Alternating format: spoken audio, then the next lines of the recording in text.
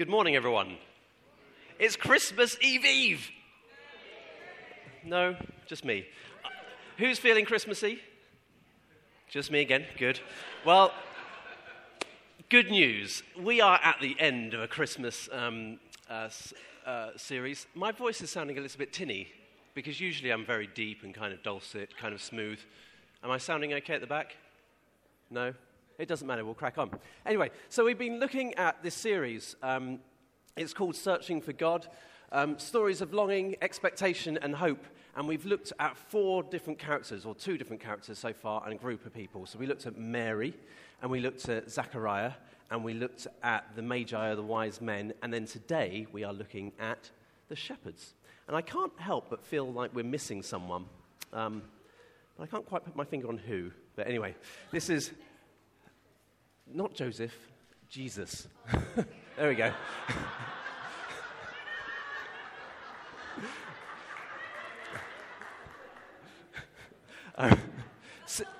Yeah, that's Jesus gets most of the year. It's okay. Last Christmas we had a special arrival because on Christmas Day our little boy Ari was born. So we have a Christmas baby, a lot like Jesus, and this confuses things. Because in the kids' church last week, Reuben, I don't want to kind of affirm this, but he's very shy. And he doesn't like talking. And Rona, who was leading kids' church, she said, so does anyone know what's happening soon? And the kids looked a bit, blank. And she said, it's going to be someone's birthday. And Reuben, who never speaks in public, he put up his hand. And they said, yes, Reuben, whose birthday is it? And he said, Ari's. And he's right. But Rona said, no. It's Jesus' birthday. So he won't ever speak again. Anyway. So yeah, we're going to be looking at this story about the shepherds. And I'm just going to let you into a small problem which I have. This is, as I said, it's the last week of this series. So we have spent 3 weeks previously looking at the same story, which leaves me with very little material. So I've really been left with two choices. Either I have to find something new and interesting. That's very hard. Or I can take the slightly easier route and just make something up. And you're going to have to decide which of those I decided to do. Anyway, the shepherds. Now, you all here know that the shepherds are, they kind of, do you know that they were looked down on, they were kind of dirty, kind of marginalized? And I want to spend a little bit of time exploring why. This is taken from the film Tangled, but this is the kind of picture that I want you to keep in your head for who the shepherds were. Before we go on, I've been a bit confused as to why the shepherds have been looked down on, why they have a bad name. Because Abraham, founding father of Israel, shepherd, his sons, Isaac, shepherd, his grandsons, Esau and Jacob, also shepherds. Jacob changed his name to Israel, so kind of the name of the nation. He was a shepherd. Moses, shepherd, and King David, shepherd. So why on earth are the shepherds looked down on so much? And this is honestly, this is perhaps of no significance. This is just the question I had. And I've read quite a few articles, and then the answer came to me whilst watching Jane the Virgin, which will offer all sorts of insights. And the answer, I think, is this. As wealth increases, our tolerance decreases. So as we get richer, our tolerance for kind of dirty things decreases. And then as our tolerance goes down, ironically, our discomfort goes up. So it's better to be poor. But anyway, that's essentially what happens. So Israel stabilizes. It becomes this great nation. It obviously has a bit of a turbulent story along the way. But the founding fathers, who were shepherds, this was their identity. Years and years and years later, we arrive, so probably 2,000 years or so after Abraham, we arrive at this story, the first Christmas, and shepherds are this lowly kind of group of people. And just to explore this a little bit more, the shepherds, why were they so kind of looked down on? Why were they marginalized? It's because they were uneducated. And that's who you get to do the jobs you don't want to do. This is a good idea that we should do today. If you've got really hard labour, give it to people who are uneducated and then penalise them for not having the privilege of a good education by paying them only very small amounts. This is a good idea. We should do this. Oh, we do that, don't we? Nothing much has changed. Anyway, so this is what happened with the shepherds. They didn't come back from a privileged background. Hello, Reuben. Yes, Reuben, I'm talking right now. I'm underground dinosaur. You're an underground dinosaur. This is Reuben, who I didn't think would ever talk again. He's picked a great moment to do so. Thank you, Reuben. He's an underground dinosaur. Where were we? We were looking at the shepherds. So the shepherds, so these guys, they had to live out in the wilderness. They were essentially homeless for 9 to 10 months of the year. So this is dirty, it's not well paid, and it's dangerous because the shepherds were there primarily to look after the animals, so sheep and goats, from wild animals. So this is dangerous work that no one wants to do. And do you know what the shepherds did? Because they didn't have any money, this is the kind of stuff they did. They would encourage the sheep to kind of procreate. They would kind of go and do your thing, and then the sheep would do their thing, and then they would zip up their fleeces at the end. And then all the little kids, or the little lambs, they would sell off because they need to make ends meet. They were so desperate that they stole from their master, or their masters, and they sold the lambs and kids and fleeces just to try and make a living. And because of that, shepherds were not trusted ever. They weren't allowed to give testimony or witness in a court of law. So their words stood for nothing, which is interesting because these are the first people who witnessed something extraordinary and then shared it. And in Luke's gospel, it says people were amazed. It doesn't say they believed, because you wouldn't believe it. You would not believe this bunch of people, would you? It's like if Nigel Farage said, "Hey, it's true, it's on the side of a bus." We go, "You've fooled us with that before. We don't believe that." But you would not believe this group of guys. They were completely untrustworthy.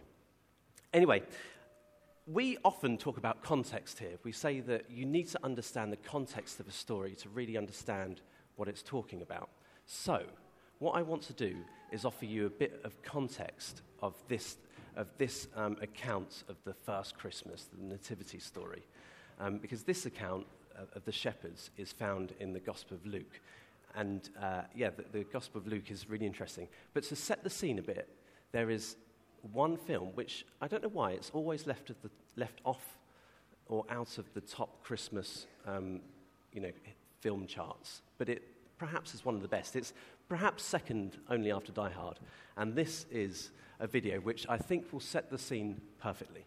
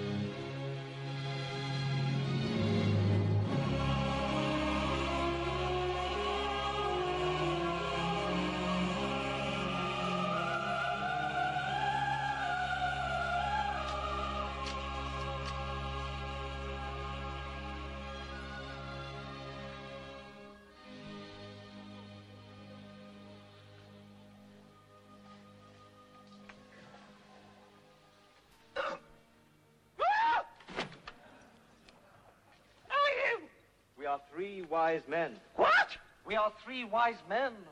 Well, what are you doing creeping around the cowshed at 2 o'clock in the morning? That doesn't sound very wise to me. We are astrologers. We have come from the east. Is this some kind of joke? We wish to praise the infant. We must pay homage to him. Homage? You're all drunk. It's disgusting. Out! Come on, out! No. Bursting in here with tales about Oriental fortune tellers. Come on out! No, we must see him. Go and praise someone else's brat. Go on! We were led by a star. Led by a bottle of all right. Go on out! Well, we must see him. We have brought presents. Out! Gold, frankincense, myrrh. Well, why didn't you say he's over there? Sorry, the place is a bit of a mess. Well, what is myrrh anyway? It is a valuable balm. A bomb? What are you giving him a bomb for? It might bite him. What? That's a dangerous animal. Quick, throw it in the trough. No, it isn't. Yes, it is. It's great big. No, it is an ointment. Oh, there's an animal called a bomb. Or did I dream it?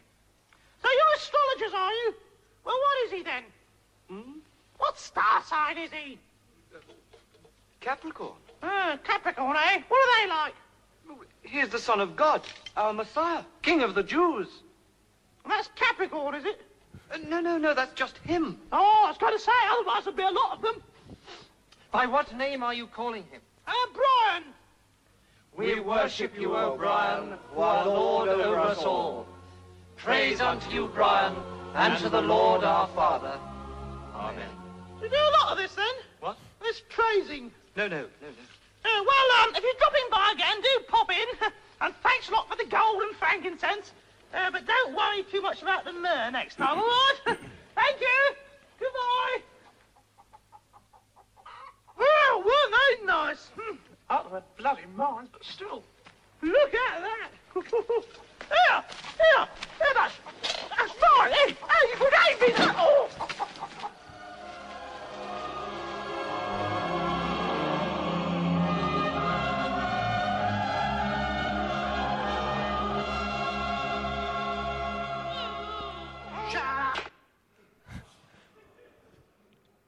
There we go. That is from The Life of Brian, which is a really fantastic and fun film. I apologise if I offended anyone, but chill out. The reason why I showed you that is because this is like this is basically the setting for when Luke wrote his account of things, and it seems like people were catching wind of different bits of the story, and it all sounded a little bit crazy, a little bit messy. And he wrote you might know that he wrote his account of things to this guy called the Most Excellent Theophilus, or something like that. And it's a name, but also a title for someone who's well educated or held in high esteem. So he writes this account of everything that happens, and he tries to kind of clear up all of the kind of stuff that's going around.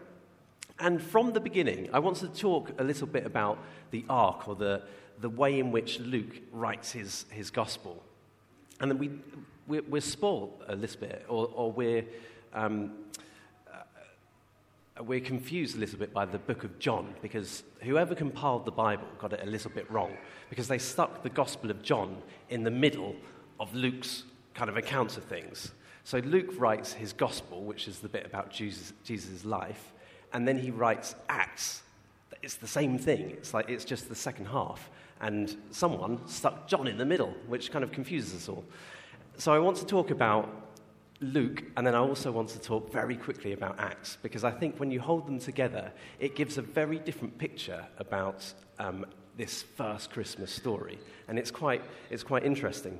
So it all starts off in Galilee, and you know that Nazareth and Galilee are kind of like they're kind of like the sticks. It starts out nowhere. In fact, at the beginning of Luke, Luke talks about, he doesn't even give a location. And there's this funny story about Zachariah who can't talk. And it's a bit like a funny musical, because Mary starts singing. Like, from the outset, he's kind of writing this story, and it just sounds nuts. It's like, oh yeah, this guy Zachariah had a dream, then he couldn't speak, and then Mary, she burst into song, and the whole thing is like a pantomime. It makes no sense.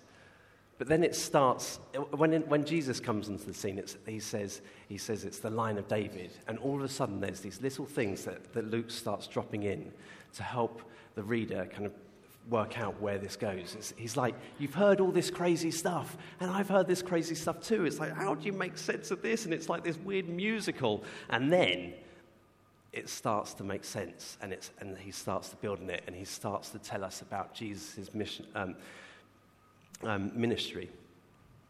So there's these characters of the shepherds. And the shepherds, like I said, if you're going to make an account for something, if you want it to have credibility, do not include the shepherds. These guys are untrusted. No one's going to take their word for it. And so he's like saying, look how it started.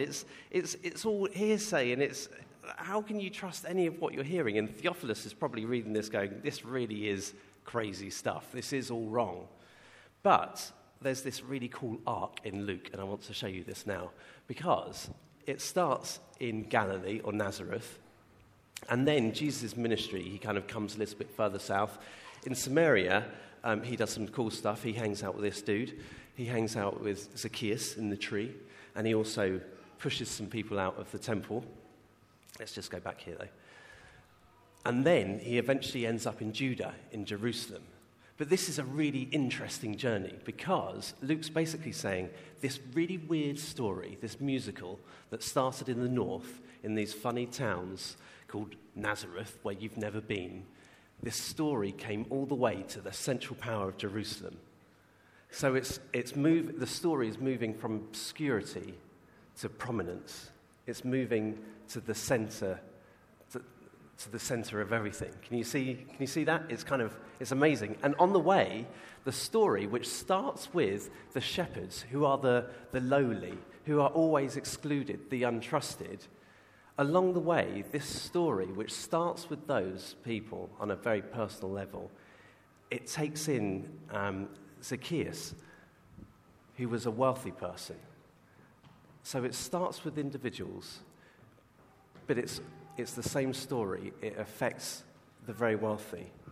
And then it goes to the powers who be in the temple. These are in the middle of Luke's gospel. And then I want to show you this map, which some of you may have seen before. This is a map of Paul's missionary trips. I think we're kind of told on a subliminal level that we should really know these maps and know where Paul went. I'll put my hand up and say, no idea. Like, how do you remember all those squiggly lines? I do know that he went to over 50 cities. He spoke to all sorts of important people, and he challenged all sorts of rules and regulations and the status quo. But I want to tell you about where he finished up, because I think that's important. Does anyone know where he finished up? Rome is the right answer. And so our arc is completed. Can you see what Luke's doing? I mean, it's historical as well. But he's started this story in this little backwater town called Nazareth. And it's all these funny people. Like, it includes the shepherds who you can't trust. And it's this funny musical, and everyone's singing. And then there's a star and all this stuff. But then it moves all the way to the center of the provincial power. It moves to Jerusalem. This is a story that affects the whole nation of Israel. And then the story goes all the way to Rome, which is the central power in the whole world. This is the center of the Roman Empire. So it's this story that starts in the sticks, and it's driven right to the heart of the greatest power that the world at that point had ever known. This is extraordinary, because it means that we have to look at our story of the first Christmas a little bit differently, because it's just the beginning, as we know. So, I don't want to talk for long. I just really want to leave some of this hanging. This story, there are all sorts of things that we don't understand, a little bit like The Life of Brian, which paints this fantastic picture of, well, we've heard little bits, where there's a Messiah. He might be called Brian. He might have been born in an inn. Incidentally, the word inn that's in this story that is translated inn, later on it's translated the upper room.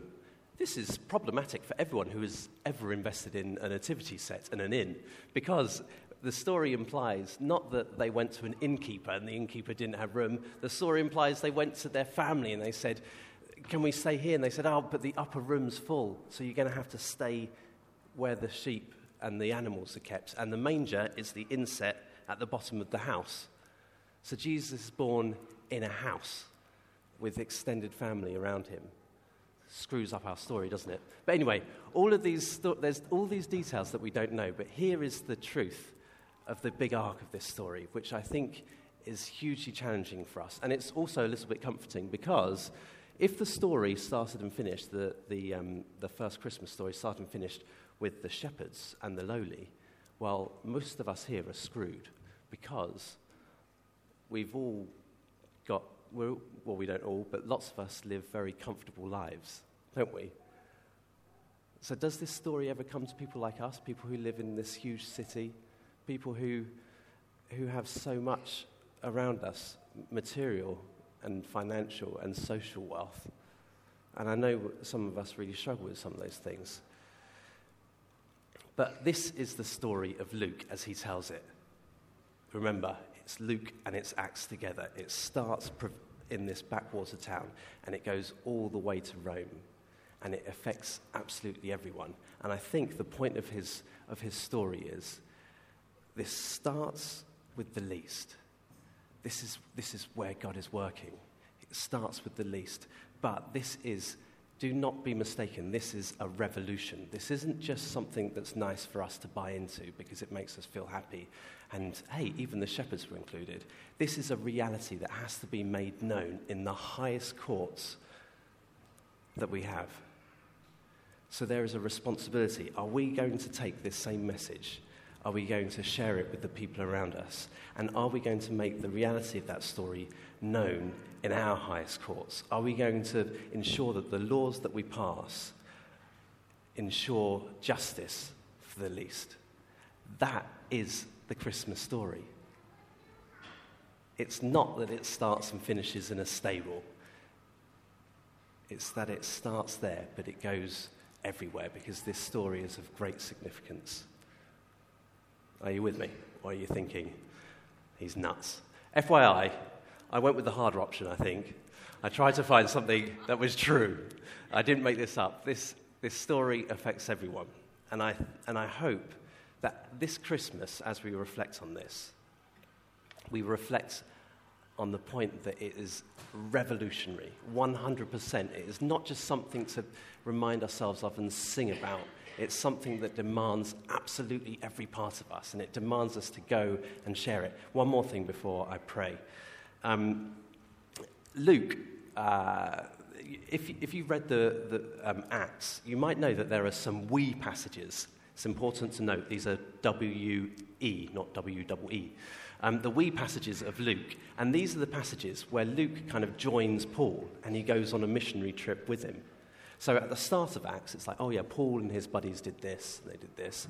And then all of a sudden he switches and he says, oh, and then we got stranded in Malta. So at some point, Luke joins up with Paul. He hears this story and he realizes this story demands everything. I'm on board, and he starts traveling with Paul. So Luke moves around with Paul. So the last bits of Acts are eyewitness accounts. That's what this demands. It demands us to read this story and go, well, that's nice, but this demands everything. All of us, this is not a Jesus and Mary and them. This is a we. This is an us. This is something we buy into. And if we want to make this known, that's what's required. So a little gentle challenge for you this Christmas. Partake in this. Read about it. But also, as you think about the new year, how can you make it known to the people around you? That's the challenge of this story.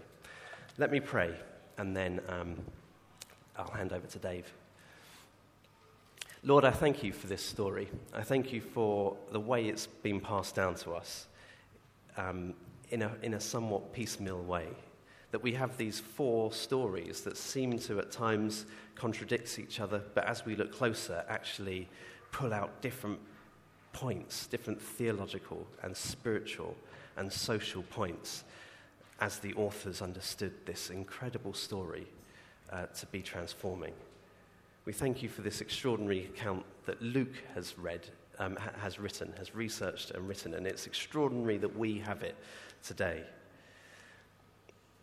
My personal prayer is that I would cease to read this as a nice little episode, a musical that doesn't resonate or challenge me.